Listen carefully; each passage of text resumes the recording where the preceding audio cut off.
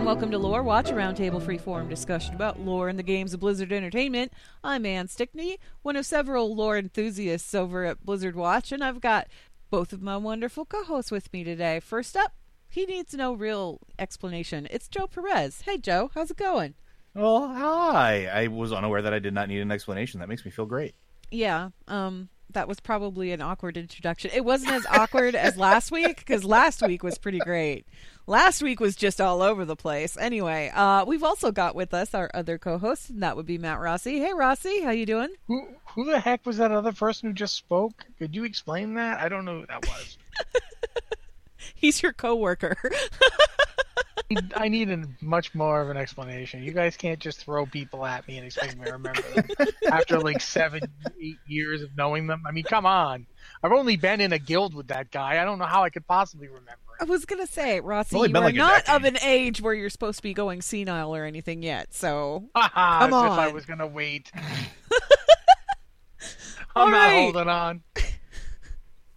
So last week we started talking about 8.3 and the stuff that was in 8.3, and we kind of went off the rails a lot, but like in a good way, and barely touched on all of the stuff that was found. So we're going to talk 8.3 again in today's show, which, again, a reminder for those of you that are avoiding spoilers, if you don't want to hear anything about 8.3 at all, you might as well just go ahead and hit stop right now and come back in a few weeks when you feel like you want to listen to it. We don't care. We won't hold it against you. It's perfectly okay. That's your warning. So 5, 4, 3. Right. 8.3. We talked last week. We talked a lot about the stuff that was going on with the blood and Sylvanas and all this other, the Earth Mother, the Titans. I don't know. We went all over the place, you guys. It was fantastic, and it totally kind of blew my mind a little bit, which I love about these conversations. But I feel like this week I want to start out with talking about something that it's not necessarily in 8.3. It was data mined. That's all. It was just data mined along with 8.3, and that's the fact that every race and every allied race now has a Death Knight option. Mm-hmm.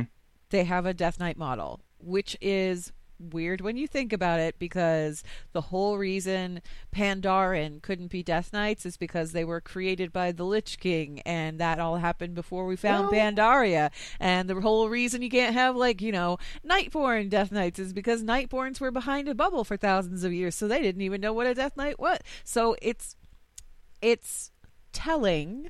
I mean, I would disagree that it's weird.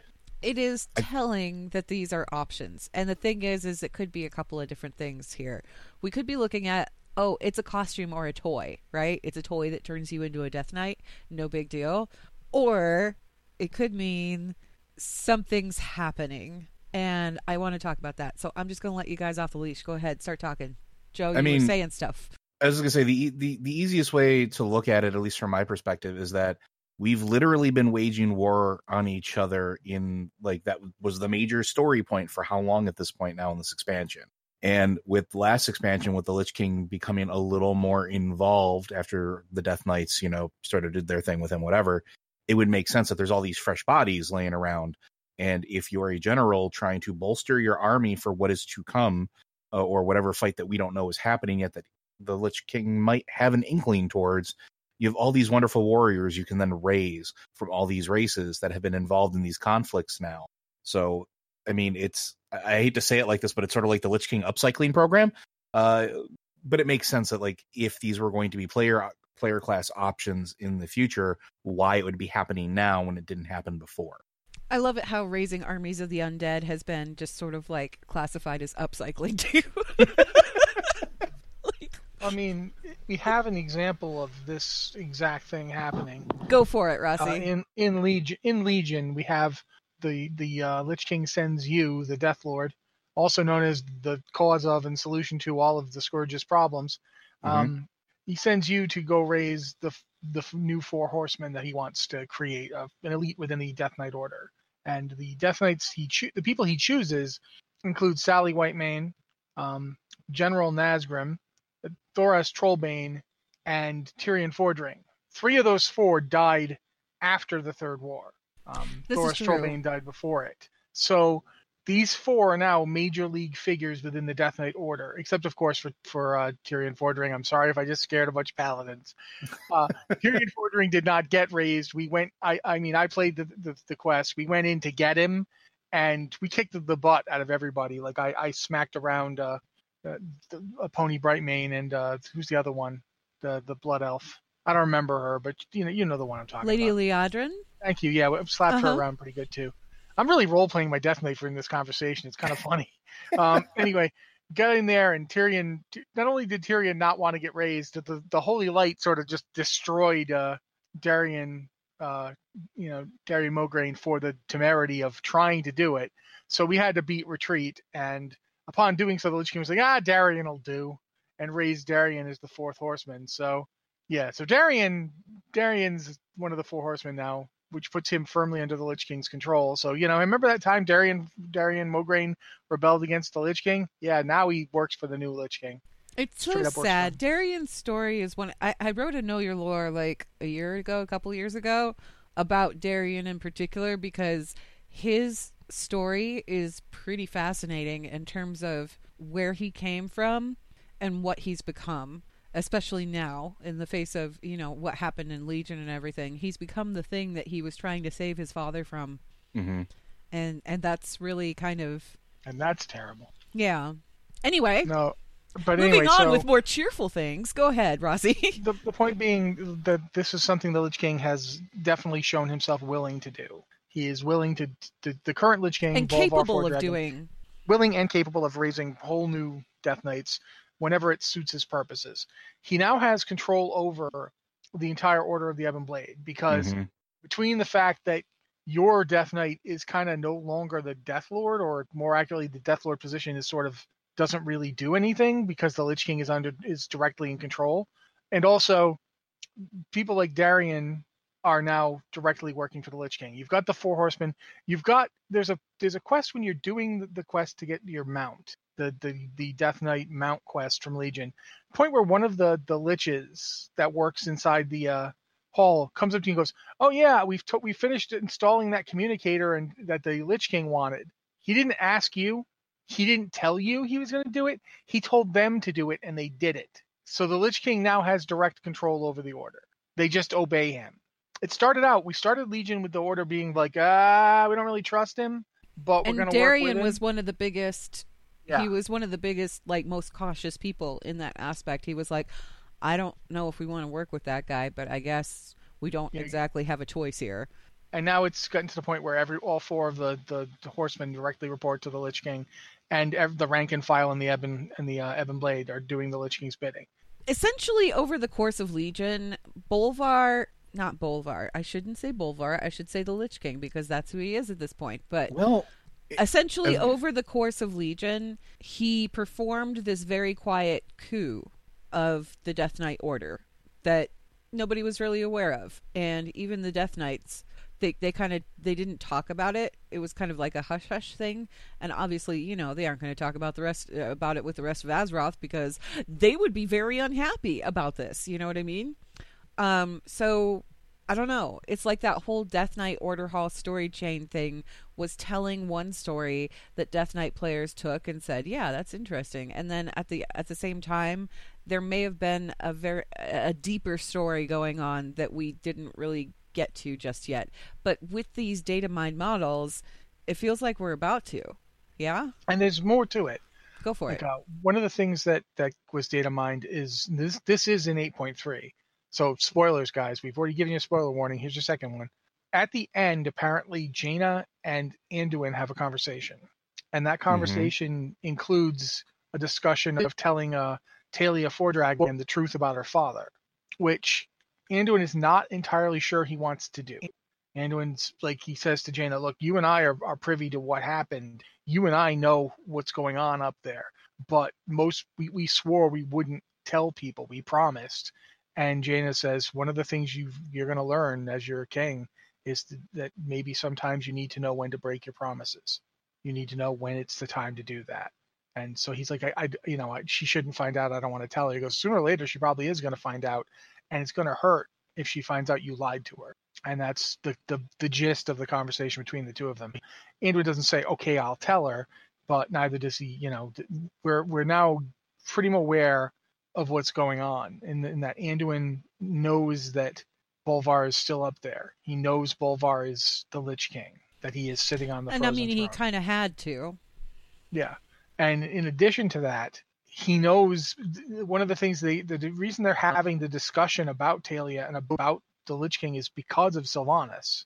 Yep. It's like he feels that, you know, one of the things, with Sylvanas out there somewhere still doing whatever she's doing, sooner or later the Bolvar is going to become an issue. Sooner or later he's going to be something. And that ties into, I mean, what is Bolvar doing? I mean, that's the thing we don't really know. So the interesting thing I think about the machinations of the Lich King, though, too, just to circle back just a little bit, is that the people he's raising and the people he's putting in charge, he doesn't necessarily have to exert a whole lot of control over either. Like, this is interesting for a few reasons, but particularly because it's Bolvar.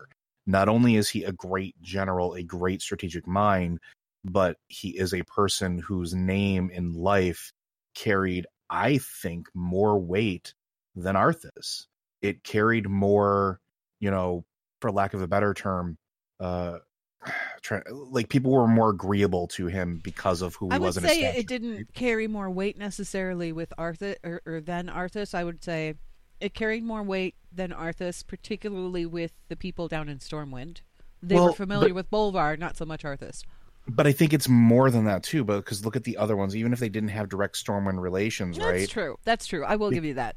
So then you raise these soldiers, these ones that are used to serving and have concepts of honor, and you give them that little bit of free will or even complete free will, and then they find out they're going to be serving Bolvar. They're a lot more inclined to do whatever's going on because, well, it's Bolvar. He's cool. He knows what he's doing. He was an honorable person. He knows what, you know, he treated his people with respect and had the love and admiration of like an entire people because he was just a really nice guy and knew his business and was good at his job. And that's what makes it a little more interesting because Arthas was brute force, right? He didn't really earn that same reputation. So when he was the Lich King, he just forced everybody to do what he wanted with this exertion of extreme will and power, which is why you have situations like Sylvanas, because she was aware of what's going on. Well, one thing, to be fair, Sylvanas rebelled against the Lich King before the Lich King was Arthas. Sure. And the weird thing here is we're saying that Bolvar had same thing though too. Bolvar's name had more weight than Arthas. I categorically disagree. The problem isn't that his name had more weight; it's that they were different people. Fair. Bolvar, as you pointed out, is a general and he's a leader of troops in war. And I mean, Arthas came up as a prince and a paladin. I think maybe saying more weight was the wrong way to say it. I think it's he resonates better with the people that are currently involved. I don't think it's that he resonates better with them. You're focusing on their view towards him. You should be looking at his view towards them, because the difference between someone who's raised to be a king and someone who comes up a general is the difference between, you know, my subjects and my forces. Generals look at their armies as resources, and they try really, you know, that's the whole idea of don't leave a man behind. It's not just because of honor and duty, it's because of resources. And how do you use a resource, and when do you use a resource? Arrows in the quiver. Right, yeah. But what I'm saying, in a lot of ways, Bolvar is a better match against Sylvanas than Arthas ever was. I think that as well. And I think my point wasn't so much that, like, I'm not trying to focus on their view of him, but I think it plays into it because we don't know the limitations of the Lich King's power. We've never known it. And we've made assumptions in the past that the overexertion of Arthas in certain places weakened his grasp on certain parts of his forces. And before him, Ner'zhul. Like, you have these people that were very brute forcey about it, expending their power in different ways. And I think that plays into this because if he doesn't have to exert as much power to keep things in line, that's better for him, right? And so the people that he's choosing, I think, make a difference. And I think you're right that it's how he views them, but I think it's because he knows how they view him or how they would potentially view him. Like, he's not just raising people that weren't used to serving. He's not just raising, a random farm peasant or a noble or somebody who was used to being in charge of everything. These are all people that have served. Even if they have nobility in their lineage, they served under somebody. And even if they had a place of command, they still had superiors that they followed those orders. So it just seems logical to me, at least in that regard, if that makes a little more sense. Like, I think it's a mutually beneficial thing for him. I think you're right. I think it is viewing resources, but it's effectively managing those resources. I can trust these four and how they view me to make sure they do what I want them to do without having to keep them against their will, without having to trap them within their own bodies and force them to do what I want them to do. They'll just do it. And okay, one thing I want to mention before we go back to this, I don't want to interrupt you. I just want to throw this in sure. to think about. They've also data mined new Death Knight swords. They're called Swords of the Ebon Blade. Yep. And there are 4 of them. There's the Unholy Blade of the Ebon Blade, the Crimson Blade of the Ebon Blade, the Freezing Blade of the Ebon Blade. Now, so far, those 3 work with, standard Death Knight. Blood, Unholy, Frost. Yeah. 4th one is the Burning Blade of the Ebon Blade. Mm-hmm. And as we all know, the Burning Blade was a Legion association. They were part of the Old Horde, and they ended up being one of the names that the Warlocks went by. And that's tied into the Argus Wake, because at one point we're told that the Argus Wake and the Burning Blade are one and the same thing. This is again back in Classic, but if you go and do the whole thing where you go down and you're like, who are all these different groups? And Thrall's like, they're all the same. The Burning Blade, the Argus Wake. All these groups. I love how this databind stuff just like directly correlates to things that we were just talking about. Mm-hmm. So, if we've got Bolvar out there, he's recruited his 4 horsemen, and he's got these new swords have been data mined.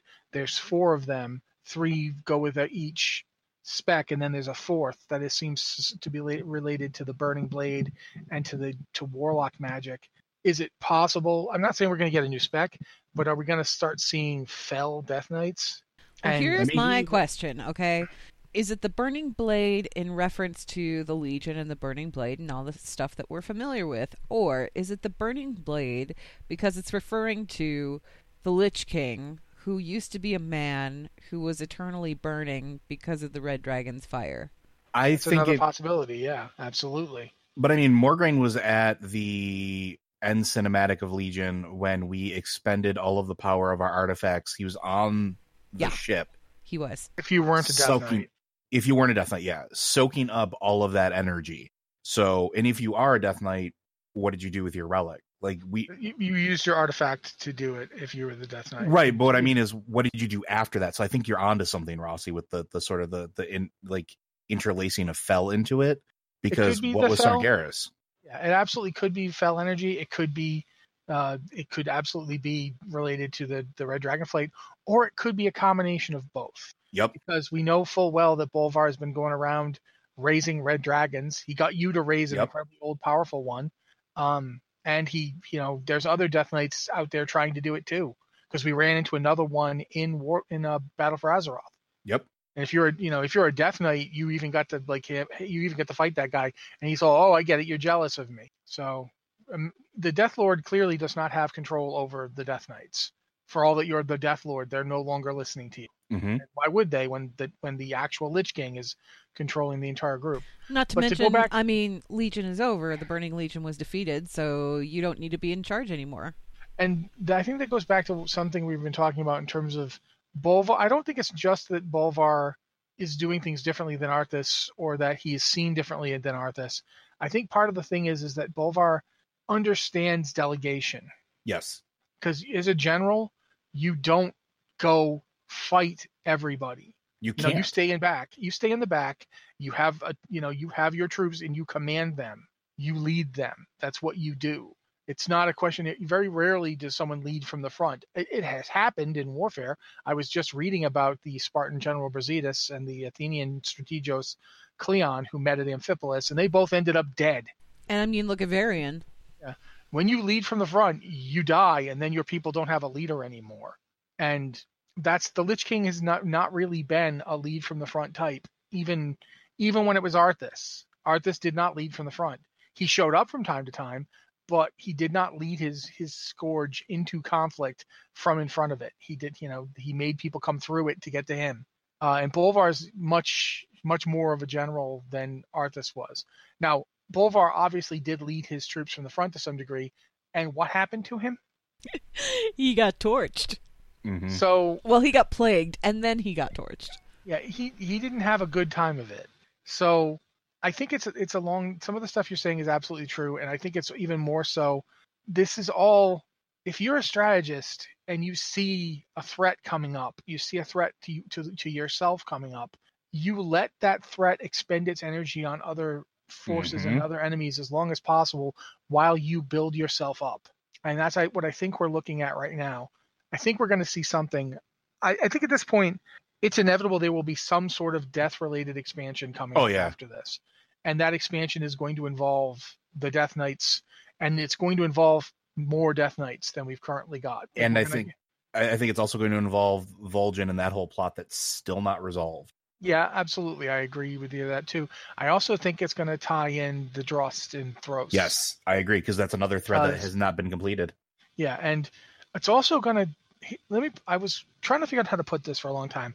We learned in this expansion that Druidism has a necromantic component. Yep. Yeah, which is because weird. Death is part of life. Yeah, it's life not weird. It makes sense. Yeah. Death and life are the same, they're two sides of the same thing. I shouldn't say that it's weird that it's part of it. I should specify it's weird that we never really looked into this before now. Yeah, and when we have Tyrande going to Nordrassil, in Battle for Azeroth, we saw that in the Drustvar, there's the tree that the Drust use to reach into the other world, to Thros specifically, which is clearly some kind of necromantic place. And now an entire world tree just died. So it's interesting to think about the possible relationship that might have and what we might see druids doing in the next expansion, especially now that we've got Zandalari and Kultiran druids. And the Kultiran druids are clearly tied to death. I mean, look at them. They're like driftwood in corpse forms. Lots of bones. Yep. Lots of twigs.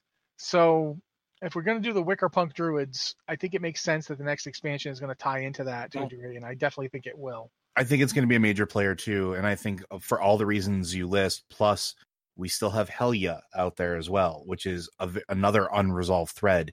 And I've heard a couple people have interacted with me on Twitter and saying, "Oh, we haven't seen anything from her." I was like, "Go do the island expeditions. Go look at some of the stuff you pick up. Like there is literally rumblings of her not gone." And we don't know the extent of what we did to her. Like, we literally killed her twice last expansion. They very specifically, when you get that item and you take it to, oh my gosh, what's the name of the place? Begins with a V. I don't know. Anyway, the town. The town. I don't remember the town name. Up in Stormhaven. But, like, when you take that little thing to them, the guy there very specifically tells you, oh yeah, no, she's not dead. You can't kill her. You can't kill death. That would be weird. He's like, she's just laying low for now. But that's it. She's so tied to death. Valdesel. Thank you. Thank you. But that's the thing. Like, she's so tied to death, and they've spent so long in this current expansion in Battle for Azeroth revolving around death. And I'm not just talking about Buam Samdi. Like that's just one little aspect of it. The Alliance side had Thros, which is obviously tied, and the whole thing with the Drust having turned themselves into constructs, but as their forces died in war, they just took those souls and made constructs out of them. That's like a whole thing with the Drust. When the whole thing with the witches in Drustvar, they're not really witches; they're actually Drust agents. They're using Drust magic, and it's all about breaching the boundary between life and death and using spirits as like animating forces. Yeah, and when you're reestablishing the order of witch hunters, like that whole quest, which I thought was brilliantly fun, you're learning that it's not just about burning witches at the stake, it's about guarding that barrier between life and death. And like that's the whole reason that they were founded in the first place. Like there was too much setup for that not to continue on, and we are not getting There was a anything lot of stuff that was Yeah. written about that as far as like background material and that kind of thing, and there was too much fleshing out done for it not And- to have an impact somewhere later down the road. and too much planning with the Vol'jin quest as well. Like when you talked about it, like I mentioned it earlier, but like that went on for a lot of patches. Like every time there was a new patch, there was another leg of that quest for the Horde. I mean, I still have his urn in my backpack, but like there's no way we're not revisiting this. Yeah, and I mean, I keep going back to the Drust because, first off, the Drust look very much like Vrykul. Mhm. And that's something that I've always thought was interesting. And we know that there were Vrykul that came down with Tyr and the ones from Arcadis and Ironaya. We know that there were some that came down, and some of them became the ancestors of the people of Lordaeron because they were guarding the tomb of Tyr, and they became humans from Lordaeron. And others, we don't know where they went. And that's the thing, is like, if you look where Drust is, where the Drustvar is, where Kul Tiras is, it's just off the coast. It would not be a very long trip. It's not very far away from, for instance, Stormheim. And Stormheim is not very far away from those areas, and it's also not very far away from Northrend, Especially which is if you where have most of the Vrykul ended up. especially if you have access to magics or knowledge of Titan stuff. Like Yeah. you can go pretty far. And there's the whole thing about the Drust, the way the Drust were living. The fact that they fought Naga, they fought things that looked like gnomes. Mm-hmm. The Drust were living there and had been living there for who knows how long. And when they began losing the war and Gorak Tul began using rituals to pull their spirits back, to the point where to this day the Drust are dead. Like, as a people, they're dead, but their spirits are still trying to return to the physical world right now. That's what that whole storyline is. It's the Drust trying to come back, and we stopped them from doing it this time. But even while that was going on, Jaina could get kidnapped and taken to Thros, and that implies that you can come and go from Thros. So they could try it again. There's nothing stopping Gorak Tul from trying to come back. I mean, sure, we kill him in that encounter, but so what? He was already dead. Yep. He'd already been dead for thousands of years. It doesn't. He can try again, and that's just one. Like everything you're talking about with Vol'jin and who set Sylvanas on the throne, and everything we talked about before about Helya, all of that's got to be something. We don't know what, but we know it's something, and we know Sylvanas' plans involve all this death. Like she's looking forward to us stopping. Thank you. I can't remember her name today. She's looking forward to us stopping N'Zoth. She's looking forward to all the death it's going to cause, because that's going to feed what she's planning even more. Which is also really interesting, since isn't N'Zoth like a self-made or self-proclaimed god of death? No, Yog was. Was it Yog? Yeah, it was Yog. He even says, the god of death, the true lord of death. It's Yog calls himself a god of death. Because he was kind of like offended by the fact that the Lich King was like fair enough. king of the dead or whatever, and Yog's like, no, that's me. And that's the thing about all this. It's like we have all these different. I keep going back to the fact that we don't seem to have ever had this problem on Azeroth before Y'Shaarj died. Before Aman'Thul ripped him out of the planet, we didn't seem to have this problem. So that's one of the things I keep coming up to, is like when they started ordering Azeroth to try and save the nascent Titan, the World Soul. And they created, for instance, an Emerald Dream for it to serve as a backup, but also as a place where its dreams could go. And then they created the Well of Eternity to contain the wound and channel the power that was leaking out back into the world. Is that when we got the Shadowland? Is that where they come from? This seeming realm of death and the realm of the dead? Or what if the Shadowland was created when Azeroth, was so close to death itself? Because we still don't know what happens when a Titan really truly dies, because technically they didn't die. Their spirits were just released. But she's amazing. I mean, there's lots of things we don't know. There's lots of unknowns, but we do know that a lot of this stuff has been happening. I mean, one of the things that really gets me is Ulfar, the druid. He's a Drust, and he's still Big Bear, around. yeah. He's still around. Now, how? Like, is he drawing from the tree in some way? Is he doing kind of what the the Kaldorei did? Like, what? Why isn't Ulfar dead? It's been 3,000 years. And if he is, in fact, like some sort of Rykul descendant type thing, even then, they weren't immortal. No, they died. That's why they had to have their king, go into an endless sleep and be raised. That's why when you go to, Utgard Pinnacle, Ymiron had died. That he got raised.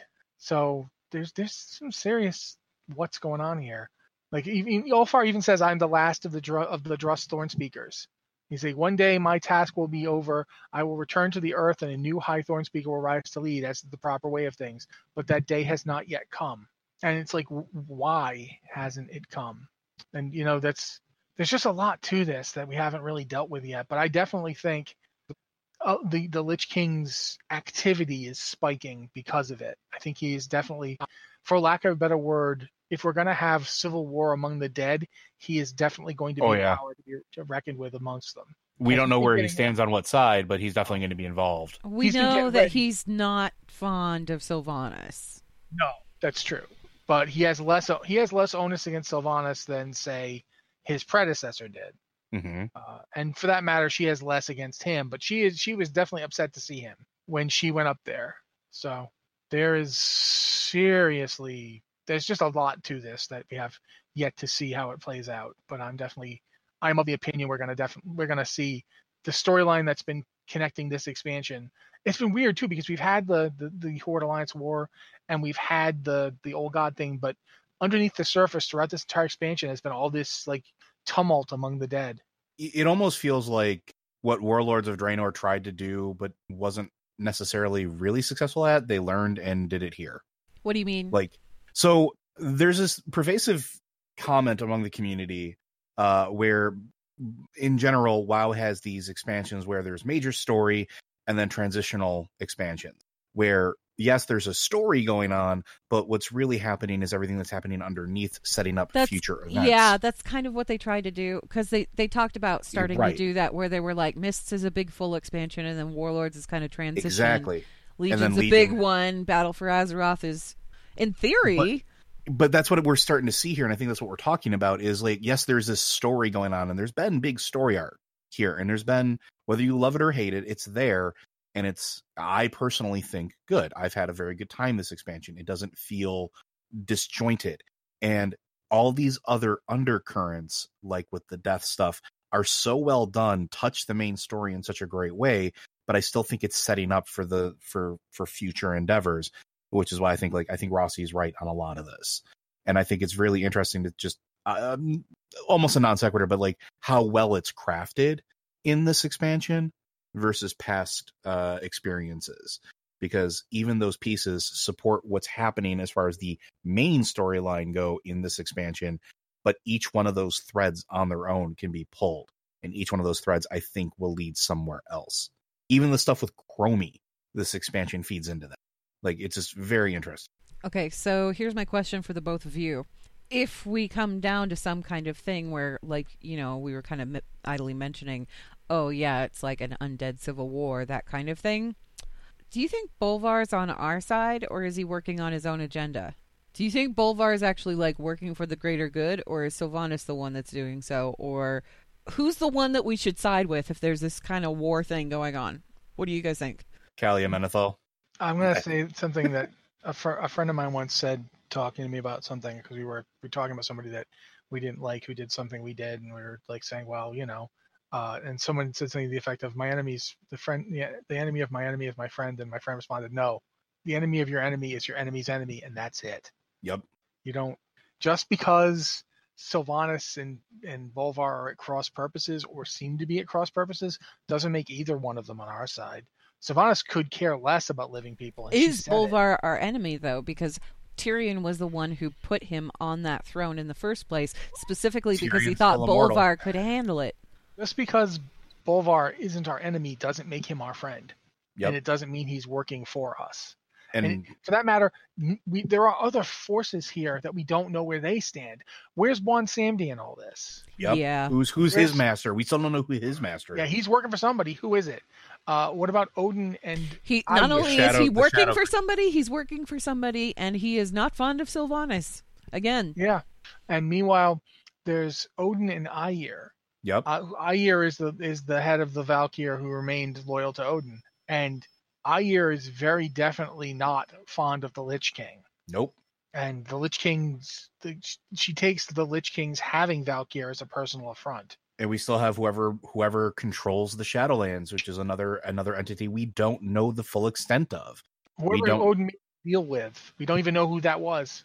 We don't know what that being was. We know that Helya summoned it, so Helya was presumably could speak to it before she ended up creating her own kingdom in the Shadowlands. And that's where her realm was. We went there. That was in the Shadowlands. We've been to it. We know that that's where Helya was. And if you were a Death Knight, you've been there too. Yeah, but a separate time in a separate place. A separate subsection. Yeah. There's just so much going on here we don't know. To assume any of them is on our side, I think Bolvar might want to preserve things the way they are right now. That doesn't make him on our side so much as it makes his goals the least inimical to us. But I don't feel like you can make the assumption for a second that Bolvar wouldn't kill you and everybody you know and turn you into soldiers in a heartbeat if it would give him an advantage in combat. See, and I think this is going to lead to Calia Menethil being even more so important because of what she represents, what she is, and how that is sort of anemic or anathema to everything that's going on. Also, I'm going to talk about one more thing really fast. Go for it. Here. Arthas's plan was ultimately to turn the entire planet Azeroth into a giant undead world. Yep. Where we were all undead. And that was he believed that was the best way to fight the Legion. And presumably the Old Gods, although he doesn't mention the Old Gods. Now, here's the thing about that. The Legion is not beaten. No, it's still out there. It's currently fragmented. It doesn't have a central command. It's leaderless, We don't know. But demons still exist. Yeah, not only that, we don't actually know if Kil'jaeden and Archimonde can come back. I mean, it looks like they haven't, and Antorus seems to be down for now. Antorus was the forge that did all of that, but we know that demons were coming back from the dead to haunt us before Antorus. Mm-hmm. Before Sargeras was head of in fact, that's why Sargeras built Mardum in the first place. Yeah. Because he knew, I got to find a place to hold these guys. They can come back. Kill them. Yes. And both Archimonde and Kil'jaeden were incredibly powerful demons. Can they still come back? We don't know the answer to that question. So at any moment, the Legion could come back. And that's not even assuming Sargeras gets out. Because right now, Sargeras looks pretty securely held. He's locked up inside the throne of the Pantheon with all of the other Titans and Illidan. And Illidan's mad and just kind of taking out all of his aggression on this giant Titan-shaped punching bag that they've delivered unto him. Yeah. You'd think that means that he's held. But it doesn't. We've seen what happens with things that are being held before. Heck, N'Zoth was held for how long? And now he's out? So there's a lot going on that we have yet to really understand. I mean, God, for that matter, look at the Violet Hold. Yeah. Mm-hmm. Stuff's getting out of there all the time. I keep coming back to this idea that what's coming next, like, it might even be what N'Zoth really wanted. Like, N'Zoth attacking the world blatantly like he's gonna in 8.3, it doesn't really feel like N'Zoth, does it? No. N'Zoth is the guy who manipulates. N'Zoth is the guy who pits enemies of his against other enemies of his. Zoth is the guy who waited so patiently for so long to finally be freed. And you'll note that for all that Ashara thought she had him, N'Zoth got what he wanted. Of the two of them, for all of Ashara's intelligence and power, she didn't really understand what she was dealing with, and she ended up the one he took away with him. Here's the part that kind of worries me about all of that, is that, Sylvanas seems to be content to let us go do our thing because she knows that we can defeat N'Zoth or whatever, right? So Ashara was also pretty confident in the fact that she could beat N'Zoth or whatever, and she was the most powerful sorceress on Azeroth, and he took care of her, like... So... I don't know what we're looking at here. I don't know if it's going to be resolved in 8.3. Again, I'm still kind of like on the fence here because people are saying that this whole, the fact that we've got these data mined models and things like that means that maybe we are headed into an expansion of undead. Maybe we're headed back into, Lich King Part 2 Electric Boogaloo or whatever you want to call it, right? There are also people who are like, well, there's mostly just me now, but who are hoping that whatever it is we're trying to do in 8.3, we don't do it, and the next expansion is going to be like the Black Empire all over again, which I think would be kind of cool too. I don't know. What do you guys think? Do you think this is pointing at an undead expansion? I mean, BlizzCon is in 2 weeks pretty much, so we're going to know one way or another. Yeah. What do you guys think? Well, yeah. I'm going to let Joe go first. I was going to say, I think a Black Empire expansion might not be too far off the mark, but I don't think it's going to be all Old God all the time. I think that it's going to refer to something else, because, I mean, look at all the threads we were pulling on. Look at everything we just laid out. Like, and I don't know if we are going to get true closure this expansion either. And the reason I say that is because talking about like what's happening with N'Zoth and in the future, there's something that I find really interesting that ties back in with this and ties back in with Death, which is at one point in 8.3, we know that Wrathion and Ebonhorn come under attack again by N'Zoth as far as like the influence of them on the Black Dragonflight. But we learned that it's not because of any like direct assail on them necessarily. It's through the remains of, the Black Dragonflight, the dead Black Dragons.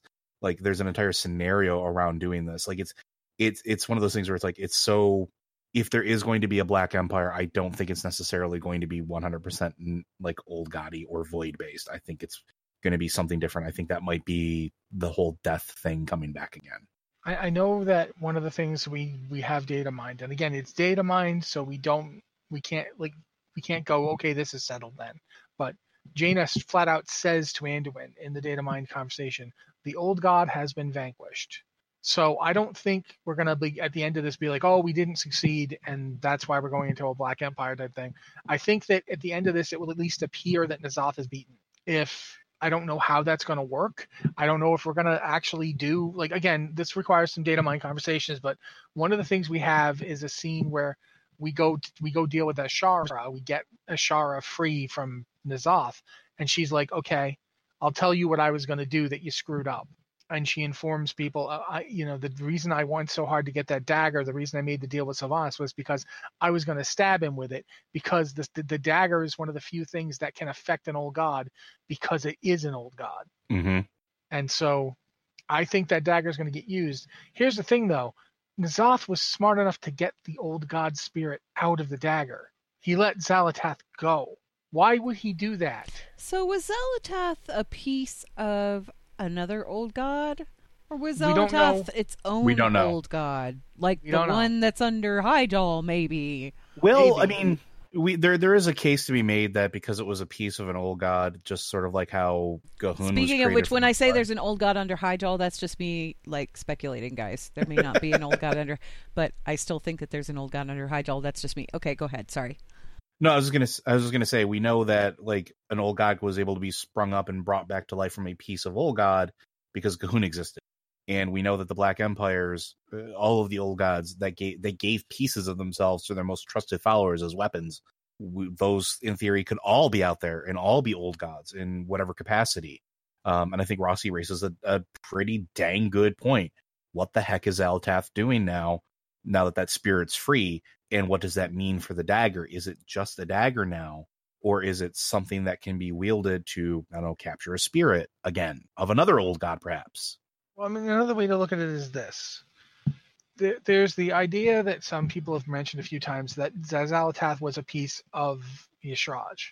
And that with the death of Y'Shaarj, it's obviously no longer tied to Y'Shaarj because Y'Shaarj is supposedly dead. But that means that if you have a piece of something that, if you had, let's take a starfish. If you cut up a starfish and kill most of the thing, but some of it is left out there, it can regrow into a new starfish. Not always, but it's physically possible for, like, if you lopped off a starfish arm, that starfish arm could become a new starfish. Can a piece of an old god become an entirely new old god if the original old god dies? Like, with how the death do they of Y'Shaarj, reproduce? Is it by budding, or like, and for that matter, if you take Xal'atath's spirit out of the dagger and then you stab N'Zoth with the dagger, does that kill him, or does he just go into the dagger? And why would he want to go into the dagger after it had been after it gets freed. Because remember, it freed Xal'atath from the dagger before it got freed. And I think N'Zoth wasn't completely free yet, and it freed Xal'atath first. Why? Why did it do that? And to what end? I mean, why would it would not just hand a weapon capable of killing it to its enemies. It's not stupid. So what's really going on here? What layer are we on here? Like, that whole idea about, we drowned in the circle of stars. Where are we here? Maybe the third death was always N'Zoth's. Yeah, maybe. Remember, we were always, maybe it's Sylvanas, maybe it's Azeroth, maybe it's... What if it opens up that void gate or something of that nature? Because originally the void flung those pieces into the universe to sort of corrupt and spread its influence. And we know that when that happens at full capacity, like Koresh is a thing that is a great example of it. It is a world completely consumed by the void. What if that's the trigger? What if an old god, quote unquote, dying is what creates a gateway for, just like with the Legion using all of their powerful gateways and magics to try to essentially teleport onto the planet? What if that's how it initiates the corruption? Like, maybe that's why the Well of Eternity was forced to push all of its magic back into itself. Not because it was, necessarily killing the planet. It could have been, but maybe it was to keep it from becoming that gateway. And that was just later exploited in a different way because it was a terribly powerful thing. But I could see that because they keep talking about keys. They keep talking about the death. And what if this is the key? What if Xal'atath the Blade is the key? What if that shell that happens or whatever happens when we shove that piece of not N'Zoth into N'Zoth, and I'm on board with it's not N'Zoth, especially when you go back through all the Xal'atath quotes and it talks about how much he hates it. Yeah, Xal'atath had nothing but disdain for N'Zoth. Oh, yeah. So what happens when those two things come together? What do we create? What short-sightedness are we focused on that keeps us from looking at the long-term effects, what we're going to do with this dagger? So I still think there's I still think there's more to that whole thing too. But that doesn't mean I don't think that we're going to get, I don't necessarily think that the next expansion is going to be Black Empire focused, but we're going to Ny'alotha at the end of this expansion, and we're going to fight N'Zoth there. What do you think we're going to find in Ny'alotha? Well, I mean, we've seen the art. It looks almost exactly like the pictures. I know, but do you think there are Chronicle. any secrets in the Sleeping City that we don't know about yet? I would almost certainly think there are. I mean, we know that there's going to be stuff there that we've seen before, various servants of the old gods. But I honestly feel like the fight with N'Zoth is going to be something where we've seen this the last fight of the last couple expansions. The last fight with Archimonde doesn't at all wrap up the Legion. No. And the last fight in Legion is with Argus, and it reveals to us that with the effects of the blood of a Titan, and puts the sword into Azeroth and creates this whole situation that we've got now. So I feel like the last fight, we know that N'Zoth has been piggybacking off of the attempt to save Azeroth this whole time. The Heart of Azeroth was a gift to him. He wanted it created so that he could, get out of his prison. I mean, heck, he was even piggybacking on the defeat of the Legion in Legion. Yeah. So when we fight N'Zoth, we're going to find out something. I don't know what, but I definitely think there's a reason that Sylvanas is so sanguine about all this. Mm-hmm. And she even says, even the old gods serve death. Yep. There's going to be something that's going to be revealed. I keep coming back to the entity that gave Odin the ability to raise Valkyr in the first place, because everything else comes from that. Helya comes from that. The Lich King, he created his own Valkyr. So it's that secret all over again. So much of the Lich King's power and influence, so much of Sylvanas' path to where she is now comes from interacting with Valkyr. Mm-hmm. All of this stuff comes back to that, whatever that entity was. Or is. Was or is, or, they may be the same thing and may be different here. Because we don't know what happened after it got Odin's eye either. What it did with it. Or why it needed it or wanted it. Mm-hmm. What is it doing with Odin's eye? Is it seeing through Odin's eye? Doesn't allow Odin's it to eye? affect the material plane as a result of it, essentially? Or does it, does it use it as a scrying device? Can it scry on all things Titan now? There's just... Oh, okay. That's another thing, too, because what other places are under assault in 8.3 that we go and visit. They're Titan facilities, right? Yeah, Yep. there's the one in the ones we know about for sure are the one in Oldham and the shrines in Pandaria. We don't know Well, of any others. So why is the Void all of a sudden capable of breaching these places? Because we know, like, these were specifically designed by the Titans to do Why very specific them? things and be warded. Why do they have them? access now? Why now? Yep. Why not before all this stuff started mucking around? Like, Did what it if take that, us? Did it take us freeing N'Zoth to actually make that possible, or was the defenses brought down in this part of whatever the plan is that lives inside the Shadowlands? I don't know, but it's really interesting because, again, I keep going back to what I experienced when I did the whole event thing on the PTR in Pandaria. It's not just, there's Mogu out there, and they're doing stuff with blood again. Mm-hmm. So what are they doing? I mean, honestly, I'm expecting at some point to be holding up a sign that says the Mogu were right. I know, and I'm like, are they working for N'Zoth at this point? Because that's not their MO. I don't think they'd be working for N'Zoth. I don't think they'd be working for an old god. I mean, even the Thunder King, he was like working of his own volition, doing his own thing, and he kind of wanted. Yeah, did they want to subjugate things? Yeah, but again, that feels more like them just kind of leaning on their default programming and trying to order things. It's Tron all over again. It's programming. Yeah. But so I mean, I keep why coming back now? to this too. But I think you guys might be onto something too, because like thinking about the Eye, thinking about Odin. Odin was like the leader of the Titan like keepers, wasn't he? At one point, Odin was the prime designate. Yes. So he'd have all the security codes. He'd have all of the everything for every facility on the planet, possibly on other planets as well. Like, I don't think Odin had actual buried control somewhere in his programming. yeah. Well, I don't think Odin had much control over anything that wasn't on Azeroth. But in terms of stuff on Azeroth, though, as prime designate, he wouldn't need to have the security codes. He has them. I'm the prime designate. Exactly. He can just say, I am the prime designate, open. And now something has a piece of him. Yeah. Well, I mean, let's think of this in a funny and probably not all that realistic way, but a lot of times in movies, think of Avengers. Yeah. When Loki needs Hawkeye to get into that vault, Hawkeye needs to get past an optical scanner. Yep. Well, if you need to get past an optical scanner, here's the eyeball. Mm-hmm. You know, by having that piece of eye, even if it's not that blatant, you've got a piece of Odin. You can effectively speak as Odin. Yeah. And here's the question, though, and I keep coming back to this: who did he give it to? Yeah, we still have no idea. And that entity that Helya originally summoned, even though she didn't want to, and keep that in mind at all times. None of this was stuff Helya wanted to do. Mm-hmm. Helya knew this was a bad idea. She's like, she's still annoyed at Odin for everything that happened. But originally, before all this stuff went down, Odin's like, do this, and she's like, I'll do what you want, but you really want to like bring the spirits of our deceased back and put them in these new bodies? That seems kind of weird and not really like what we're supposed to be doing. Like, I get you're upset about these dragons, and now think about that. Odin always hated the dragons. Yep, resented them. So in a way, I'm beginning to wonder if maybe we're looking at the wrong bad guy here. You're starting to wonder if maybe Odin is the one?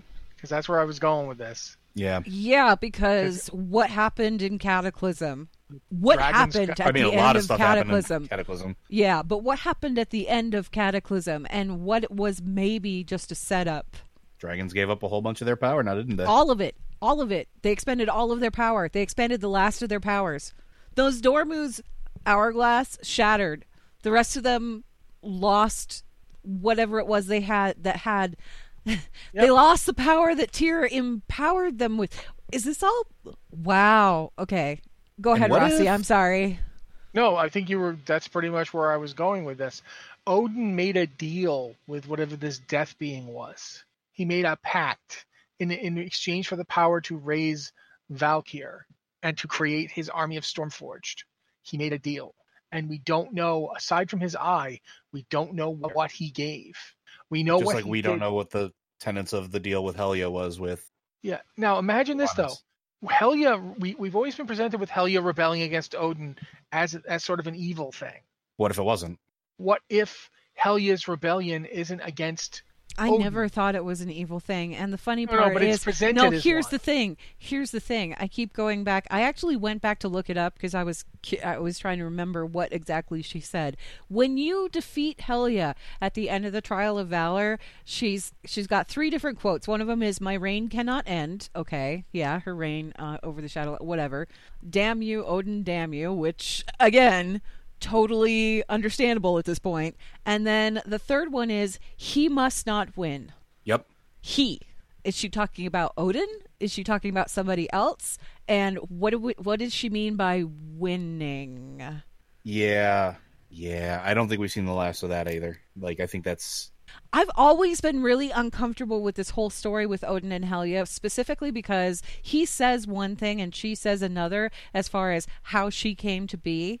And it makes him look like a terrible person because he is a terrible person. And yet we're allying with him. We're doing all this stuff with him. It's like the Ebon Blade. The Ebon Blade is allying with the Lich King, and we know that's a terrible idea, but we do it anyway. What if the Warriors did the same thing? You know what I mean? I think I'm going to be quite upfront with you. As you're doing the Warrior stuff, and if you haven't played a Warrior, I recommend you do play 1 through Legion stuff and read the books about each artifact, because one of the artifacts is the war swords of the Valajar, and one of those swords is Odin's Fury, and the other is Helya's Wrath. Mm-hmm. And Helya is invested that blade with a lot of her power, and as a result, a lot of the story between Odin and Helya is in that book. And Odin presents it as he had no choice but to kill her because she was corrupted. That's what he tells you. That's what he presents. But the book is like, no. She refused. So which one of these is the truth, and which one of these is the Loken rewrite? If the book tells you that he's lying, the book that's in the Warrior Hall, yeah, I'm pretty comfortable going along with that idea. The thing that gets me is Odin did all this because he needed a sacrifice to do it. And he's like, in order to retrieve the spirits of the deceased, Odin would need Vrykul to volunteer to become undead and take those spirits from the Shadowlands. And that's what a Valkyr is. Yeah, and he didn't ask he asked Helya, she said no, and then he did it anyway. Here's the thing. He knew that none of them was willing to do it. And then he said, all right, then I'll just do it by force. And Helya objected to that specifically. That's the thing Helya's like, you can't. And that's why he did it to her. And keep in mind, too, when he did it to her, they were arguing, and Helya was like, if you don't stop, I will return the Halls of Valor to Ulduar. I will put this place back, because I'm the one who raised it. You didn't raise it. I did. This is my magic keeping this place here. If you try and force this, if you try and do this thing, I'll put you back. And that's when he killed her and turned her into the first Valkyr. What if it wasn't him? I think it is him. That's the thing. What if it was whatever was in that eyeball that he's using? See, that's what I don't think. This is not a case where I think Odin is under outside control or has been corrupted. I think this is a case where Odin is showing the exact same thing the Mogu show. Odin is incapable of understanding free-willed organic beings. Sure. And everything he does because he is responding to stimulus. He is a program, and that he is therefore easily manipulated. Helya had moved on to being a living being. She was a Titan Forge. She wasn't a keeper, and she was living, and that's how he could kill her and make her an undead. The Vrykul he brought back in Stormforged bodies were all Curse of Flesh. They were all alive. Her spirit is what he twisted into a Valkyr, because it had changed and had free will. So there's a lot going on here. I don't think he's just a conduit of this death entity. I think he is a pawn because he is incapable of grasping what he's dealing with. See, and I find a lot of this kind of like fascinating too, because the Titans have always been these creatures that were kind of larger than life, as it were, in the context of Warcraft lore. It's a lot easier to envision, Sylvanas turned into a banshee, all that other stuff. We can talk to her and everything. You can kind of wrap your head around that. But when you start going on this larger scale with the Titans and the Titan Forge and everything else, it's so far removed from that intimate narrative that we have, that more intimate one where it's like, our heroes are the champions or anything like that, that it's kind of hard to wrap your brain around. Does that make sense? Sure. Yeah. So, I don't know. I'm kind of wondering, like, why? I'm trying to think of the right words here. There's something about that exchange between Odin and Helya. And there's something about the way Odin reacted to everything that was going on. There's something not right there. And Rossi, I think you're right. I don't think it's a matter of him being corrupted by something. I think it's a matter of him taking whatever measures he needed to take to do what he thought needed to be done. Programmed to do. Look at what we've been talking about from the whole time, though. When we talk about the Titans versus the old gods, Yeah. the Titans so don't understand the old gods that they had to try and study them. They had to try and make one. They had to yeah. set up. Yeah, they literally set up a place where they dissected them and ended up making one of their own, trying to figure them out. I think this is exactly the problem. The Titan forged that don't become Curse of Flesh, that don't evolve, for lack of a better word, that don't incorporate chaos into their order, that don't incorporate, like, the wild insanity. They don't become beings that can make any decision. In a weird way, the entire universe goes back to the original struggle of light and shadow, light and void. And the void was created when light had eddies and cast shadows inside of itself. There were dark spots because it bunched up in other places. That's the moment where you get variation between them. That's the moment where you go from there's one true path on this side to there are no true paths because everything's true and anything's possible on the other side. You can't live in either extreme. You can't live in a universe that does not have variation and potential and possibility. It's stagnant. There's no life. If you have only one true path that you can believe in, and that's it, and it has to maintain rigidly all the way through. You can't live in a realm of absolutes. And you can't live in one where there's nothing that's true. If nothing is ever true because everything is true, even contradictory statements, then you can never find your footing. You can never figure out what to do. You can never make a choice. That's the thing that living things have. Bloody hell, Algalon, how did he put it? Perhaps it is your imperfection, that which grants you free will, that allows you to persist in the face of cosmically calculated odds. Yeah. Odin's got access to succeed where even the Titans themselves have failed. Odin's got access to cosmically calculated odds, but he doesn't have free will, the X factor. I was actually going to. It's funny that you brought up Algalon because I was going to bring him up. Where do you think he is right now? He was supposed to be watching us or whatever. He probably still is. I mean, do you think he's going to pop in at any point and go, "Hey guys, maybe you should think about doing something else here"? Or do you think he's gonna? One of the things that keeps coming to my mind when I think about this is Helya has a servant named Harbaron. I was just going to bring that up. As a servant, wait, go ahead. A servant named Harbaron. Okay.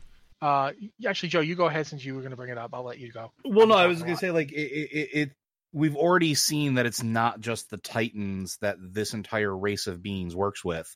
Like, yes, we actually face a whole bunch of them when we do the Argus fight. There's a whole bunch of them that we have to tussle with.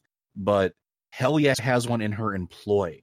Like, he's basically acting as what we say, like Chiron, essentially. Like, he's sort of the ferryman. Ferryman on the ship of the dead, yeah. Yeah. So, like, what's to prevent Algalon from going to say, well, Odin's sort of like not doing what I thought he was supposed to be doing or what I was told to be doing. Helya, she's over here. We've dealt with her in the past. I'm going to go see what's up. Like, I'm wondering, and I've been wondering this for a while, if Helya's not dead, what also has she been doing? And has she been talking with the celestial beings? And there's a part if you're a shadow priest, when you do the dungeon Maw of Souls, Xal'atath says, it was thought his kind was incorruptible. Mm-hmm. A lesson from my brothers, I suppose. And that's talking about Harbaron, who is a Constellar, just like Algalon.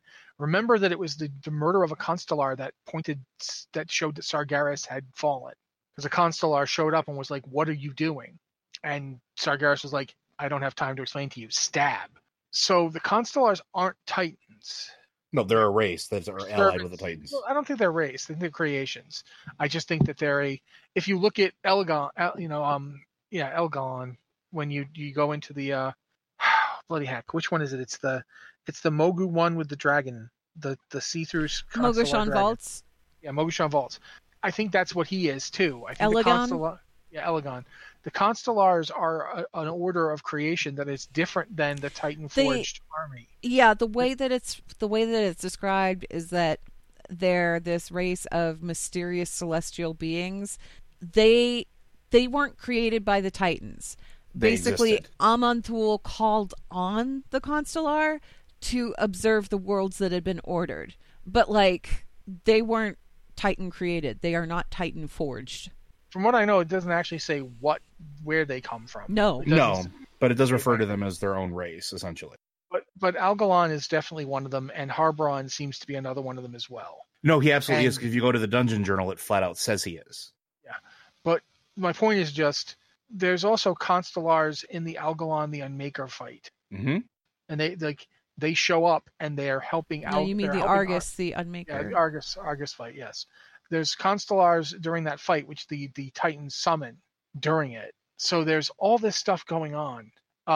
It's Agramar was ordering Draenor when the Constellar was murdered by Sargeras, because when the Burning Legion invaded its first world, Sargeras himself annihilated the Constellar charged with overseeing the unnamed planet. And Agramar was ordering Draenor at the time and sensed that Constellar's death, leading to his confrontation with Sargeras. So Constellars are very powerful. Probably more powerful than a Prime Designate. So the fact that one is serving Helya, serving her, implies some things. Fun story, and one I'm kind of curious about now. Okay, so Algalon apparently, supposedly he arrived in Ulduar because we killed Loken, because Loken was the Prime Designate, and it was the death of the Prime Designate that signaled the Observer, right? Yeah, Loken had stolen the title. He wasn't technically right. the Prime. Well, that's the thing, is like... He was recognized. Okay, so he was recognized as such. So it didn't have anything to do with the fact that Yogg-Saron had been freed. It was just that the Prime Designate had... The death of the Prime Designate was seen as the sign of systemic planetary corruption. In other words, if the Prime Designate's dead, that's bad news. Well, I'm just kind of curious, because like I said, if N'Zoth has been freed or whatever, then... shouldn't that be something Algalon is concerned with? I guess. I don't know. I keep thinking that we should be seeing Algalon, and I'm wondering why we aren't. Like, where he's at, what he's doing. Did he leave the planet? Did he go someplace else? Or is he still watching us? And if he's watching us, is he just taking notes? Or, like, what is he doing? Well, he certainly was there long enough to do a pep battle. Yeah. Oh, that was dumb. All right. Okay, I hate to cut us off here, but we are kind of running over time, so I think we need to wrap it up here. And we can continue this conversation next week if we need to. I would encourage people, though, if you have any questions about the stuff that we've been talking about, or if you have any questions about stuff that's popped up on the 8.3 PTR and you want us to discuss that in more detail, you can send us an email at podcast@blizzardwatch.com. Just put Lore Watch in the subject line so that we know that it's for this show. And also, if you are on the Blizzard Watch Discord, if you aren't, hey, maybe you should be. Join the community, have some fun. If you aren't, or if you are, we do have a podcast and Q questions channel where you can drop podcast questions if you would like. Again, just make sure that you label those Lore Watch so that we know that it's for this show. As far as everything else goes, though, Blizzard Watch, it's made possible due to the generous contributions at patreon.com/BlizzardWatch, and your continued support means that this podcast site and community is able to thrive and grow. Blizzard Watch supporters enjoy exclusive benefits like early access to the podcast, a better chance at having your question answered on our podcast or the queue, and an ads-free site experience. Final thoughts, you guys. Okay, it's 2 weeks till BlizzCon. The likelihood is that we're going to hear something about a next expansion. Something. I mean, it's likely. It's about that time of year where it seems like that sort of thing would be coming out. Do you think we're going to be dealing with all of this death stuff and continuing this Sylvanas story and all of that next expansion? Or do you think we're going to be diverting our attention somewhere else? And if so, where do you think we're going? What do you think we're going to be doing? Rossi, you go first this time. I definitely think we're going to be dealing with death. That is where I think we're going in this expansion. I think there's just too many signs pointing towards it. Okay. Whether or not that means there's any more about the old gods, I couldn't tell you, but I definitely think there's going to be a death expansion. That's going to be the A story. What do you think, Joe? I agree that Death is going to be the A story. I think that the vast majority of it is going to be dealing with the fallout of whatever happens this expansion on that front. There's too much setup that we won't be doing that. However, I do think that the B story, just like we had in Legion that led us all the way back to Argus and that whole thing, I still think at some point next expansion we're going to wind up on Koresh. And it's going to be a result of something we do this expansion that we don't have the concept of what the effect is, and we're not going to find out what it is until after we're done dealing with story plot A in next expansion, which is likely the Death stuff. Okay. I'm not sure where we're going. I mean, I thought that the Black Empire would make a good expansion decision, but given everything that we've discussed so far, and given everything that we've been seeing in terms of like 8.3 and whatnot, it feels like maybe we will be wrapping up all this Old God stuff for now and putting a pin in that, as it were. I don't know if vanquished is the correct term. I don't know if you can ever call the Old Gods, ever call them truly vanquished one way or another. I guess it depends on what we see in 8.3. Anyway, thank you guys so much for listening, and we will be back again next week.